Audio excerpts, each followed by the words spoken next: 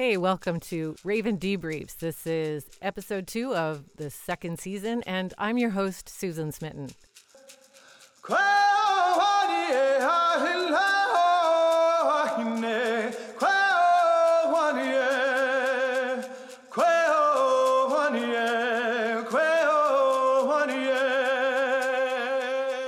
Today we took a walk with participants in the Indigenous Law Research Unit, or ILRU, of the University of Victoria. To start, we spoke with Val Napoleon, the director of the world's first joint degree program in Indigenous and Common Law, along with her colleague, Rebecca Johnson.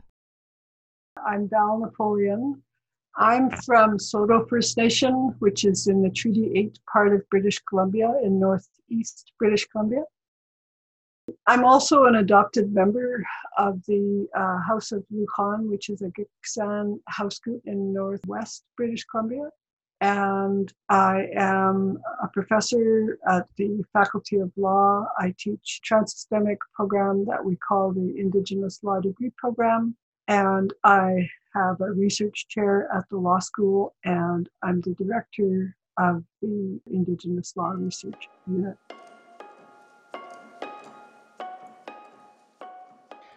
My name is Rebecca Johnson, and I was born in what I now know to be Treaty 7 territory in Alberta. I've been teaching at the University of Victoria for 20 years now, and I'm the Associate Director of the Indigenous Law Research Unit and the Director of the Graduate Program here at UVic. The question of connections is kind of in many ways one of the interesting questions for thinking about the revitalization of Indigenous law. For many settler Canadians, kind of the question of how to think about a different way of living in the world is a really big question. So for me, the opportunity to work in a collaborative way, to learn what we don't know and start to figure out how we have a place in that work has been the most delicious parts of the collaboration.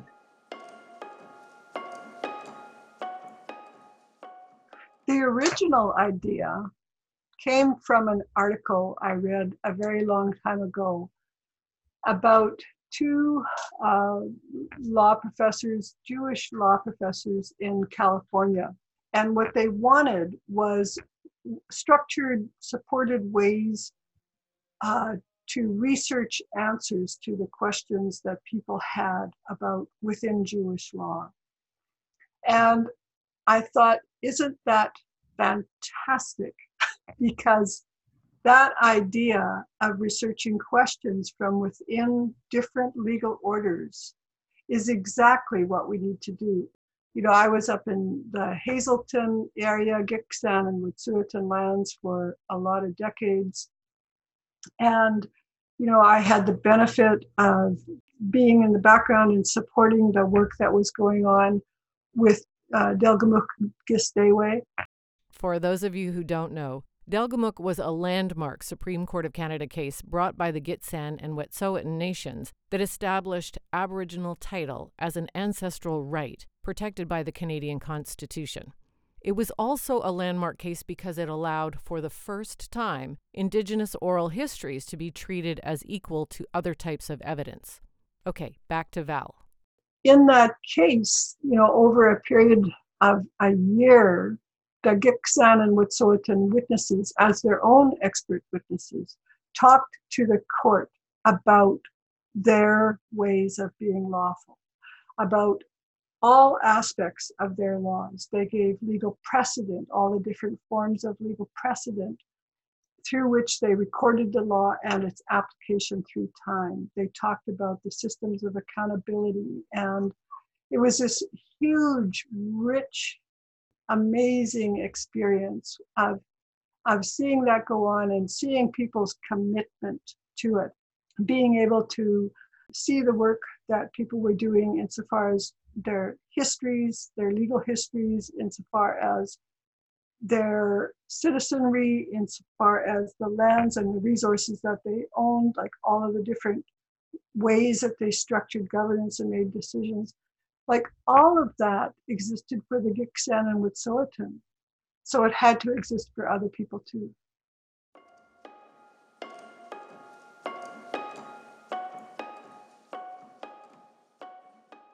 And so how do you enable people to work with that today, drawing on those intellectual traditions and all of that wisdom in order to solve the problems of today? And what I learned is that the work of every generation is to solve the problems before it by drawing on the wisdom and the legal resources of the past. It has to live, and it has to live in people's lives, inside people's families, inside people's communities.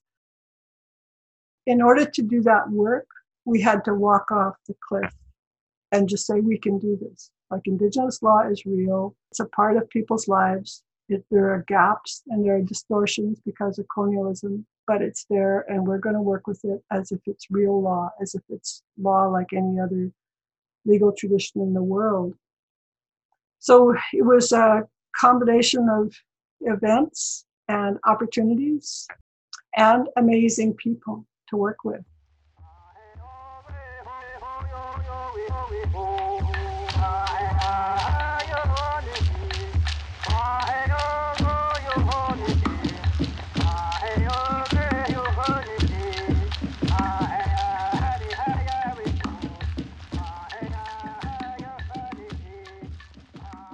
One of those amazing people is Juliana Alexander, a Secwepemc Shuswap elder working with Val and Rebecca's team from the Indigenous Law Research Unit from her home base in south central British Columbia. We reached her by a crackly landline on a day just before her 75th birthday.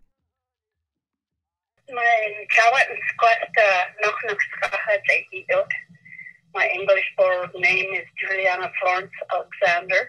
My name means woman farm. I was born in Splatching in Enderby, BC. I'm one of the Secwepemc elders.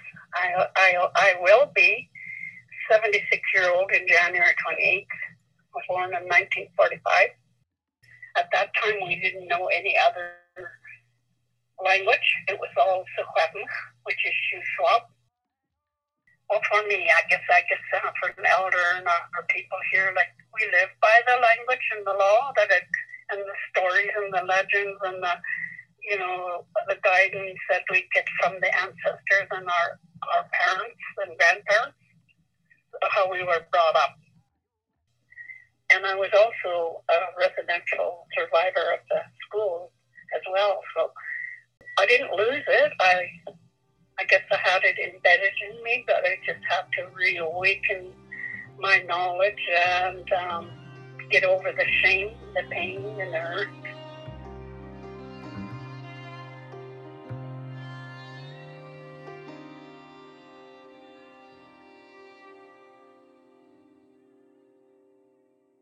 My great-grandfather, he's got only one name, and it's Ahuhilia. My great-grandfather's name was Alexander Cyprian, and my grandmother was Susep Louis Haskett. My father is Adrian Alexander Cyprian. My mother is Mary Narcissus Louis. I had 4 sisters and 3 brothers. I'm the only living sibling left. I've had a great, successful, and rich relationship with lawyer Jessica Ash, and along with her colleagues from the UVIP unit, which has been real exciting and full of gratitude for us all. To me, what Indigenous law means is it's the free will of our society that exemplifies a sacred duty to the 7th generation upcoming in the future. We, the Secwepemc Nation, as a sovereign nation, are seeking to live in peace, freedom, and prosperity with all humanity in accordance with our own traditional laws that are united in our sacred relationship on our ancestral territories. It's our responsibility as the current leaders and knowledge keepers to ensure the continuation of our territorial authority over our lands for the future generation. The Secwepemc nations have never ceded, surrendered, or sold our land. As a result, retain the Aboriginal title and the rights of our Secwepemc territory. So to me, this would be the real true justice of what Indigenous law is that involves what nations to date. There's a lot of struggle, I guess, to want to live a freedom that we've had before. It's very hard to rebuild because it took 150 years for them to destroy, and we're only, in our 50 years of struggle. I think the biggest bottom line is water and the land, and without those, we're going to look like the moon.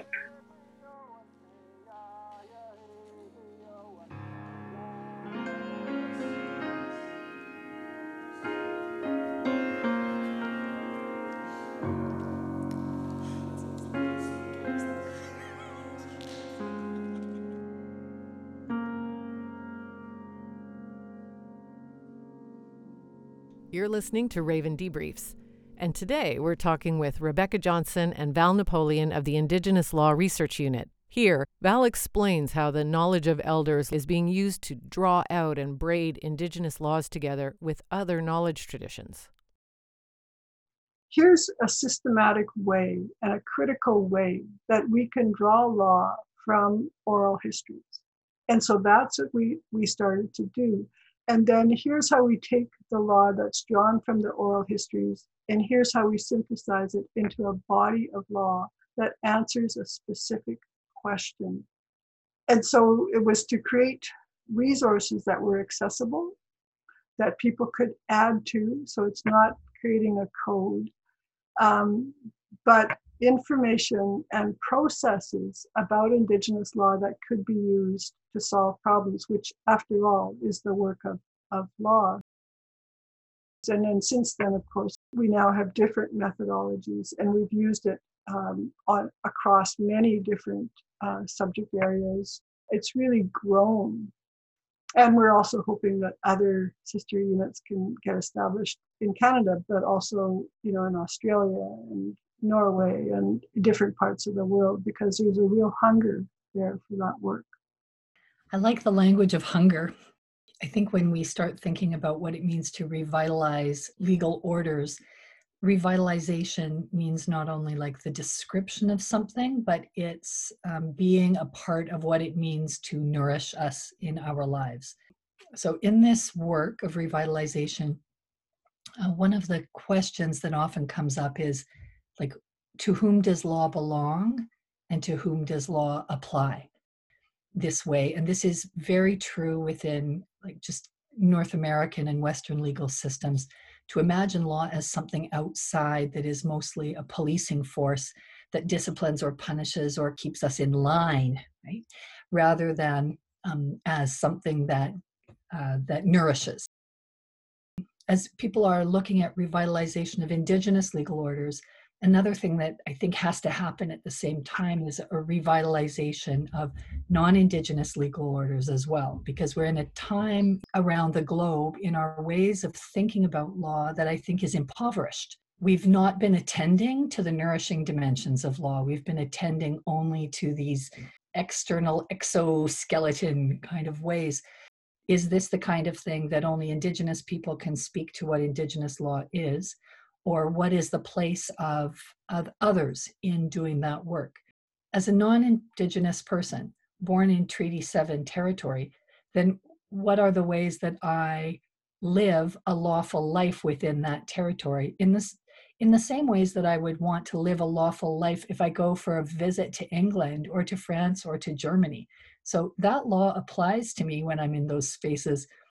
And when I travel, part of my job as a traveler is to be at least knowledgeable enough to know that I am in another place with other laws, and that my appreciation of that place, my time in that place, will be richer and more fulfilling if I have at least some knowledge of lawfulness in that place. One of the challenges is having all of us start to think more curiously around what Indigenous legal orders have to offer, what they have to give, and what they oblige us to do.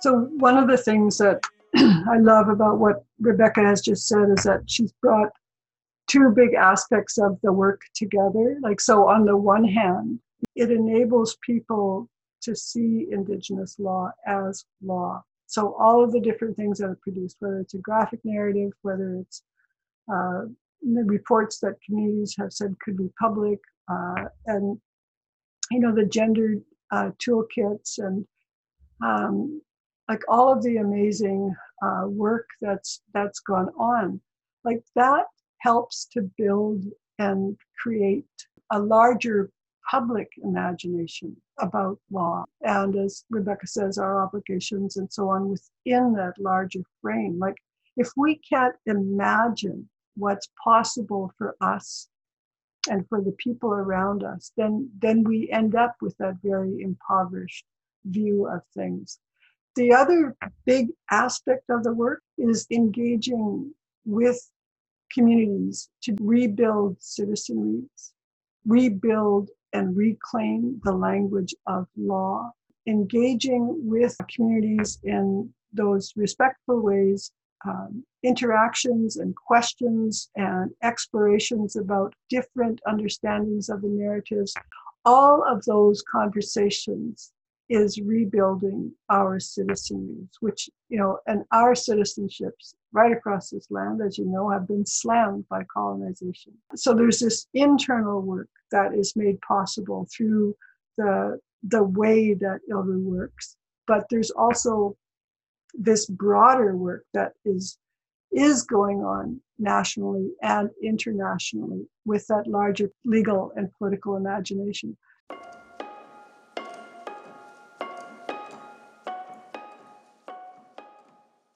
The research unit was only established in 2012.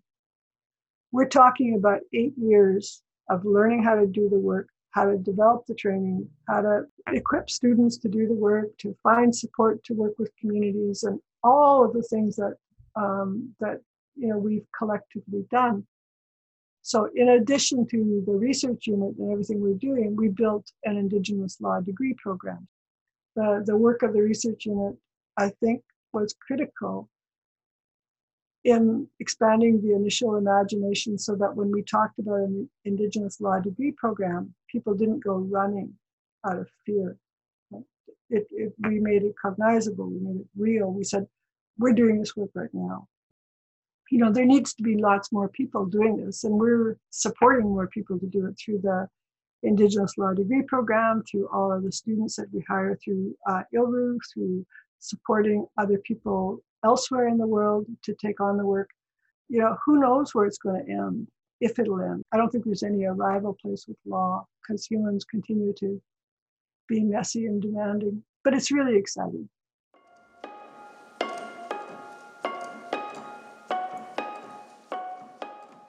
The Indigenous law degree program, we call it sometimes the JID. It's a 4-year program where students will get 2 law degrees. They'll get an Indigenous law degree and a Canadian law degree. The first 2 years are what we're calling transsystemic courses. In the 3rd and 4th year, the students have field schools in cooperation and partnership with different communities on things that those communities want to work with. The key thing that students are learning is to think about under what conditions does law develop differently. So lots of common law property developed, resulting from feudalism, resulting from large urban centers, people living together in small spaces where there's lots of conflict about different things. And so how does that shape common law property? Lots of what might be considered intellectual property for the Gitxsan is actually governance. It's the governance structure insofar as the oral histories, insofar as the songs, the crests, the performances, and so on. And so you have to look at the foundation of law in those different societies in order to appreciate its differences. So each of the subject areas is double. It's a double program.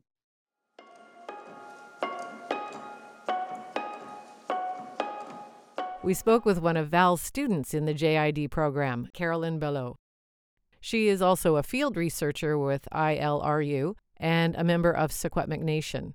She talks about the type of students and the type of lawyers that the program is attracting and producing.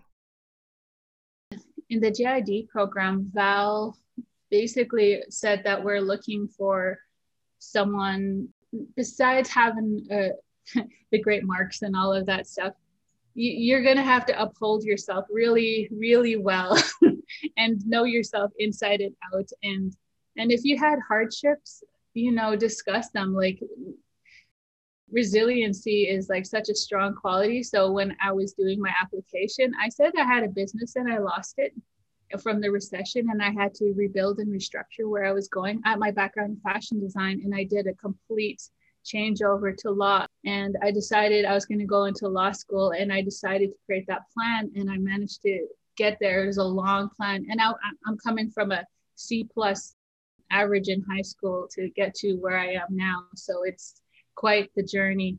I'm just explaining how special the JID program is. Believe me, there's some other people that also have amazing stories. We are nothing like the academic stuffy people that you see. We actually have a really strong story that is getting us forward to get the dual law degree and what we plan to use it for. So it's yeah. Besides getting our common law degree, like we're learning the foundational portion of the common law degree, but along with the transsystemic law degree, which Val probably talked about, it helps us really understand how other Indigenous nations create their laws, or it also helps us to remain fluid in the moment when it comes to dealing with Indigenous law, and how we can make it solid in a sense.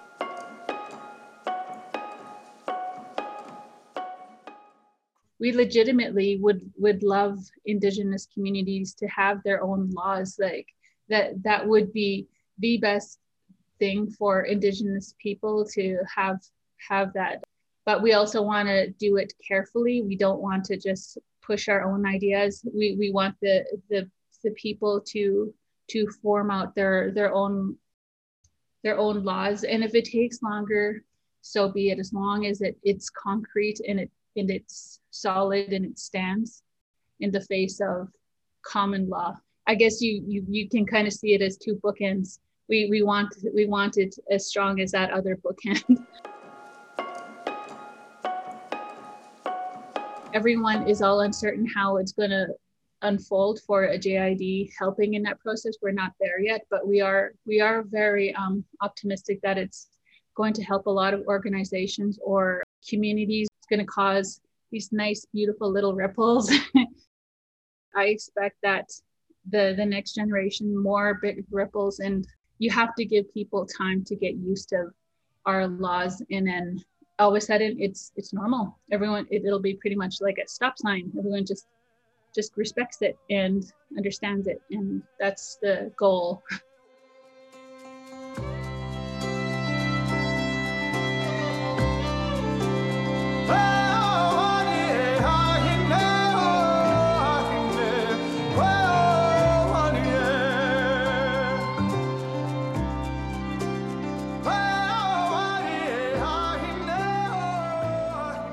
This is Raven Debriefs, the show that explores the dynamics of how law is enacted on the lands and waters that we here in Canada call home. ILRU is inside the University of Victoria Faculty of Law's building. We had 3 other students besides myself work with ILRU directly, and we were working with quite a few Indigenous communities and organizations. Like, I'm Secwepemc, but there was also some other organizations that was working with ILRU on their own project. Tronjik comes to mind, the Gitxsan. My role is minimally small. I'm a research assistant, just helping compile their information for their communities, or we're set on specific tasks. And it's sort of almost the same sort of role if you were in a law firm in a sense, but this one is a lot different. I feel there's a lot of flexibility and there's way too much laughter and smiles going on. Like I really enjoy myself with ILRU. Like that whole group is just so amazing, and it didn't feel like work, but it just felt really good. Like you just got a glimpse of what you're going to be doing with your law degree. If this is how it is going to unfold, is how you're interpreting these Indigenous communities laws. You can't make it sound academic, you know, those really stuffy little documents with the 8-inch fonts using times Roman. Like honestly, I feel when you're talking like that, you have to squint a little bit to listen. No, I am a straight out 14-point Arial font. You can easily understand our way of communication, and that's pretty much the way ILRU is. We will make it accessible to all community members. Like before I was a law student, I kind of was intimidated. I was like, oh my God, these are law students and these are lawyers. And I would kind of get intimidated. But when you really meet them, they're so warm and open, and they're ready to talk to you, and you feel at ease with them. I didn't realize that's the way you could be as a lawyer. Like you just see these black suits and white shirts and black ties, and you assume that's what a lawyer is.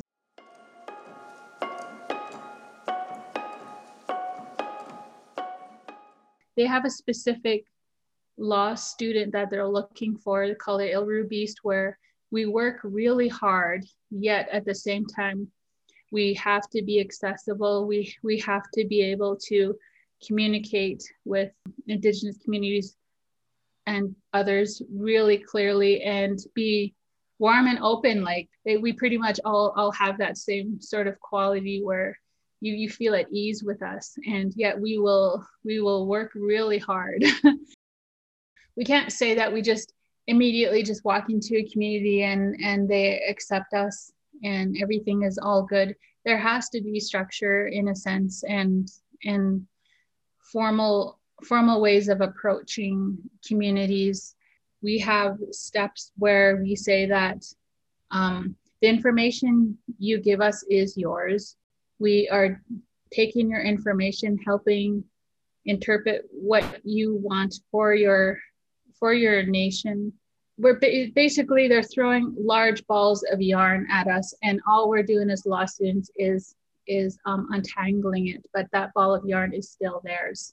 All we're doing is just helping them along, and to best explain it to their members and make sure that it's solid documents that will stand up towards common law as well. So that's the most important thing. So, but they've created it. We're just helping interpret what they want. That's it. John Burroughs, in our first year of law, he expressed it so eloquently in our transsystemic constitutional law class, where he said that common law, you can imagine, are like these rocks. But he said Indigenous law is like the water, and we're so fluid, and we can move all over the place, and we can go right around that rock and we can shape it. I really do believe that is what we're going to do. You know that over time we are going to come through those common law rocks, shape them.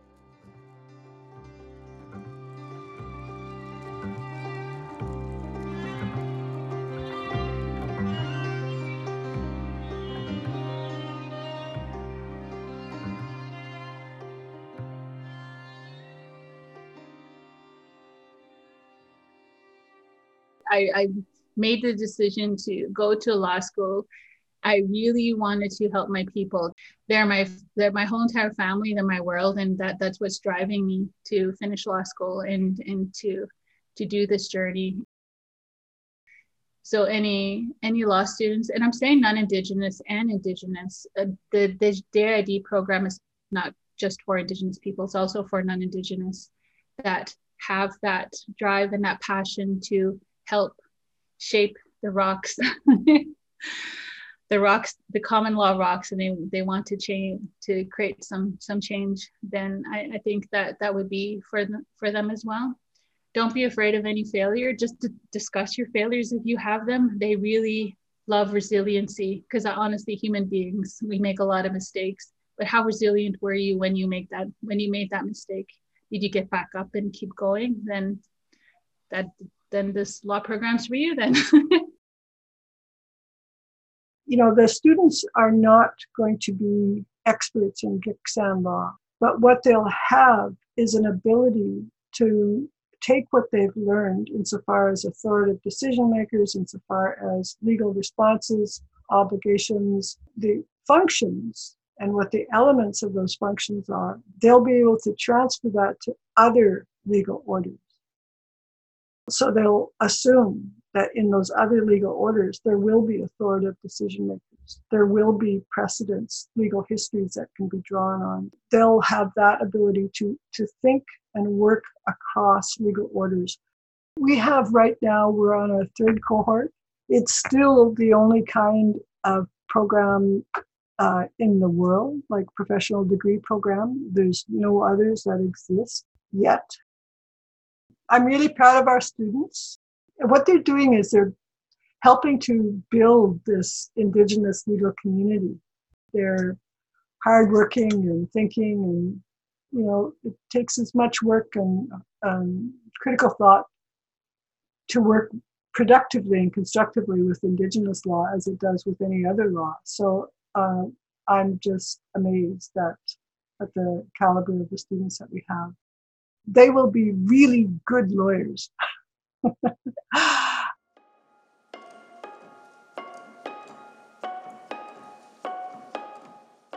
Law is held in language. So all the people doing language revitalization are looking at resources where lawfulness and questions about how we live each other can be learned through language. Law is in art. Like, art is a way of teaching legal principles. So all the artists out there who've been carrying art practices forward over the years are engaged in practices of law. The people doing music and ceremony are holding practices of law.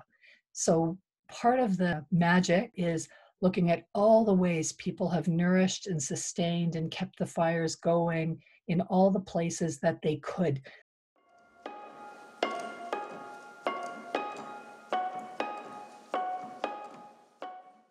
Part of the joy of this kind of collaborative work is in nourishing and sustaining the work that is going on everywhere and building the relations between it, to see each other's work and to understand the connections between those things. In order for law to be lawful, it also has to live inside us.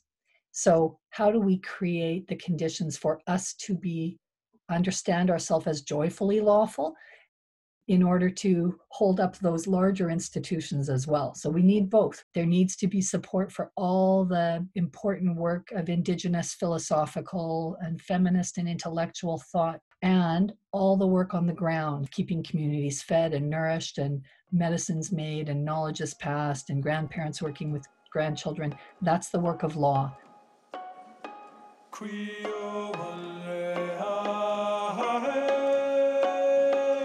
When people resist Indigenous law and they say it's going to undermine our country, it's like part of that is that impoverished view of law, and it's a lack of understanding of their own world.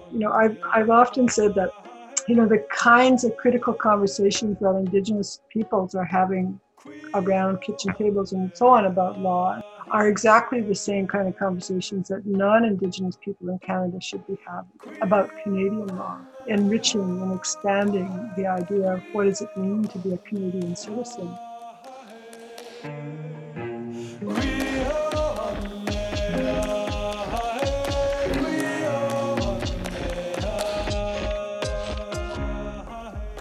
Law has always changed. We're not living under the same legal order now as we did.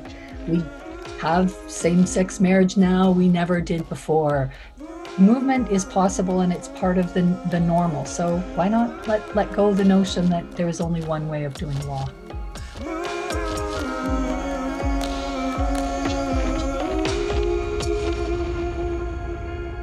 It's quite stunning how the community work, when you get out there and work with people, to kind of see the kind of the deep principle work that's being embedded on the ground, the amount of deep philosophy that's there, and the kind of staggering openness and invitation that the communities have for people to come and sit with and watch and learn by trying to build the relations. So that's been kind of unexpected for those of us who are settlers, who often think somehow it's disrespectful to kind of try to move closer, but thinking about showing your respect by attempting to actually to stay and sit and listen and build a relation.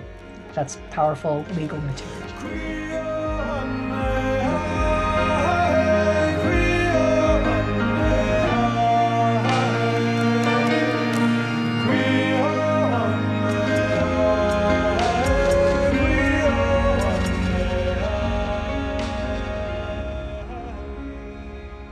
At the end of the interview, we asked Val about the paintings in her office, because our organization, Raven, gets its name from the Indigenous trickster stories of the Northwest Coast. We wanted to know more about her colorful images of ravens wearing headscarves and looking distinctly grandmotherly.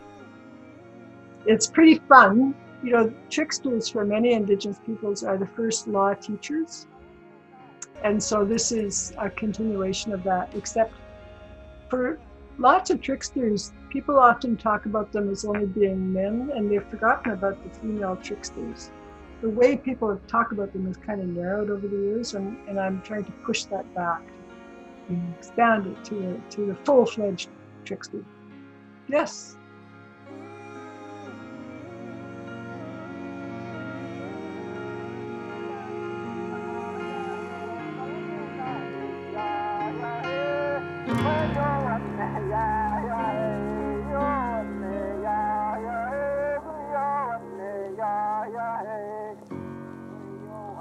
We're at the end of another episode, and we are so grateful to the full-fledged tricksters who made up today's show. Dr. Val Napoleon, Dr. Rebecca Johnson, Elder Juliana Alexander, and future trans-systemic lawyer Carolyn Below. Music was by Jeremy Dutcher, and our show was produced by Andrea Palfreman and Maya Wickler. I'm Susan Smitten, and thanks for lending us your ear. Stay well.